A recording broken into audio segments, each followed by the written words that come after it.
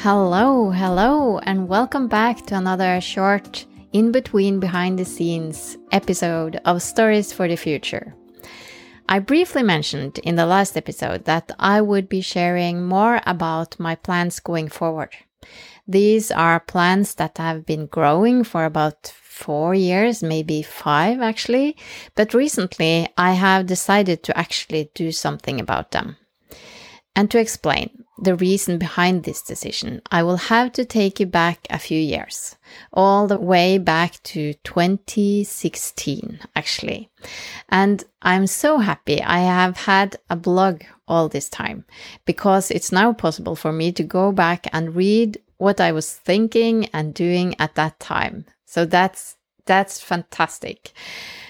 So this was about 1 year after I had been laid off from my job as a geophysicist in a consulting firm for the oil and gas industry.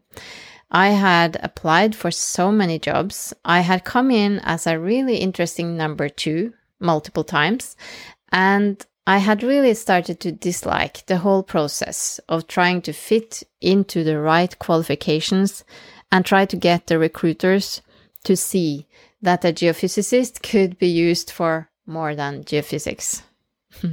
I had recently discovered that absolutely everything could be learned online. Courses from top universities and platforms like EDX and Coursera and many more different platforms. And because there were quite strict rules related to what kind of physical in-person university courses I could take and still keep my unemployment benefits, I jumped onto every online course I could find that remotely related to something resembling the jobs I could see out there. This one particular day, I was doing a Google search for something related to water management. I was attending a course in water management, of course, because that seemed to be something that there was a demand for. I ended up on the fantastic TED platform. You know, the one with talks about everything, and they have this amazing way of finding people who make everything interesting.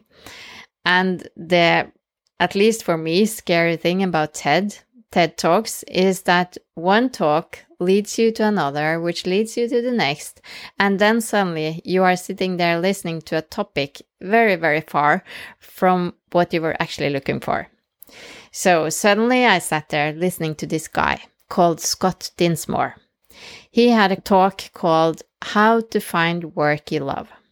It's a very big mystery to me how water management led me to that talk, but who knows how the algorithms work? I don't know. Anyway, 18 minutes later, I sat there, quite shocked to my core, I would say, because what Scott talked about just hit me like a big coconut on the head.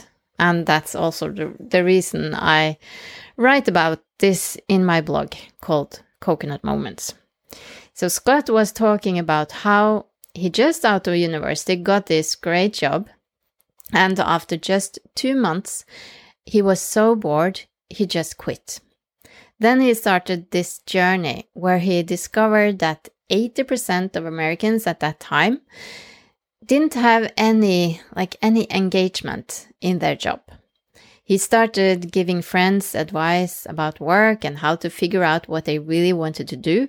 And gradually he built this network called Live Your Legend, where he taught people how to discover this through courses and networks, etc.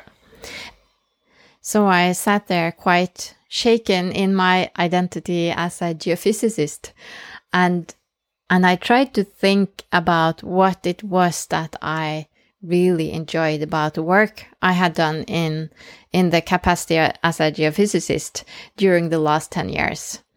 And I really didn't find much. Or I enjoyed it. I didn't hate my work at all.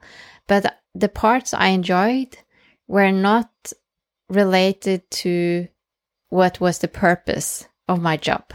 like finding oil and gas.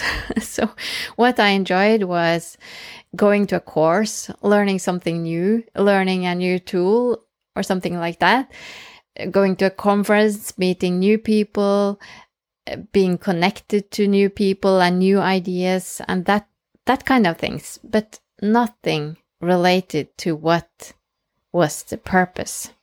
And actually, I didn't quite see the purpose either. So I did the next natural thing. I Googled Scott Dinsmore, and then I got another shock because I discovered that he had died 1 year prior to me sitting there and discovering this TED Talk. He had been traveling around the globe with his wife, Chelsea, and they were climbing the Kilimanjaro, and Scott was hit by a boulder and died. So when I watched this TED Talk now again, just before this recording, his death really makes me sad because, well, the TED Talk is now almost 10 years ago, and he died in 2015. And with everything and how the world has changed, I think that Scott's ideas and his way of seeing into the future in a way would have been so needed. The network Live Your Legend has been run brilliantly by Scott's wife, Chelsea, for years after his death. But now it's sadly gone. So that's a really big loss, I think. But going back to 2016, I was sitting there trying to convince myself that I thought water management was the most interesting topic on earth, just because I wanted to fit into the mold that the recruiters at that time were saying that people should fit into. And in this desperate attempt to fit in, I had completely ignored what I really wanted to do. And I was actually so far away from knowing where my interests were that I at that time didn't know. When I asked myself, what do you really want to do? I didn't have an answer. So what did I do then? Well, something very much unlike me. I bought a course called 21 Days to Discover Your Passion. And I didn't tell anyone at that time. But that course completely changed everything. For a while, I continued with a water management course, but the thing I was jumping out of bed for in the morning was the Find Your Passion course. And I really went deep, managed to single out my values, what was most important to me in life. I went back to when I was in school, how I loved writing, for instance. Why had I never thought about using that for anything? And I discovered what skills just felt natural to me and which activities I could just do for hours and hours without paying attention to time. And after finishing that first course, I jumped onto the next and the next, and I have gone back to these courses again and again during the last years. I also made so many great connections through Live Your Legend that I still have. So it was a fantastic network. I remember thinking one thing though, when I bought the first course. How many of at least among my friends and former colleagues perhaps, and maybe a little bit square and very realistic science-based people would not have bought this course because it's called something with passion. Maybe if you hear this word and think of somebody sitting on a beach with a laptop, that might not seem so realistic. How can we kind of translate or adapt this course to other groups of people that will also jump into the same way of thinking, but that are not naturally attracted to the passion part of it? So this thought has been there all this time, and now recently it has just gotten stronger because of the state of the world, I think. So what I think is this. We have so many challenges related to climate, war, health, food, equality, nature, just to name a few.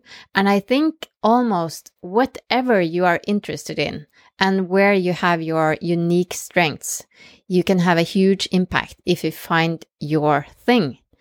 We spend around 1/3 of our lives at work. So there's such a potential in all those man hours or women hours. It's International Women's Day today.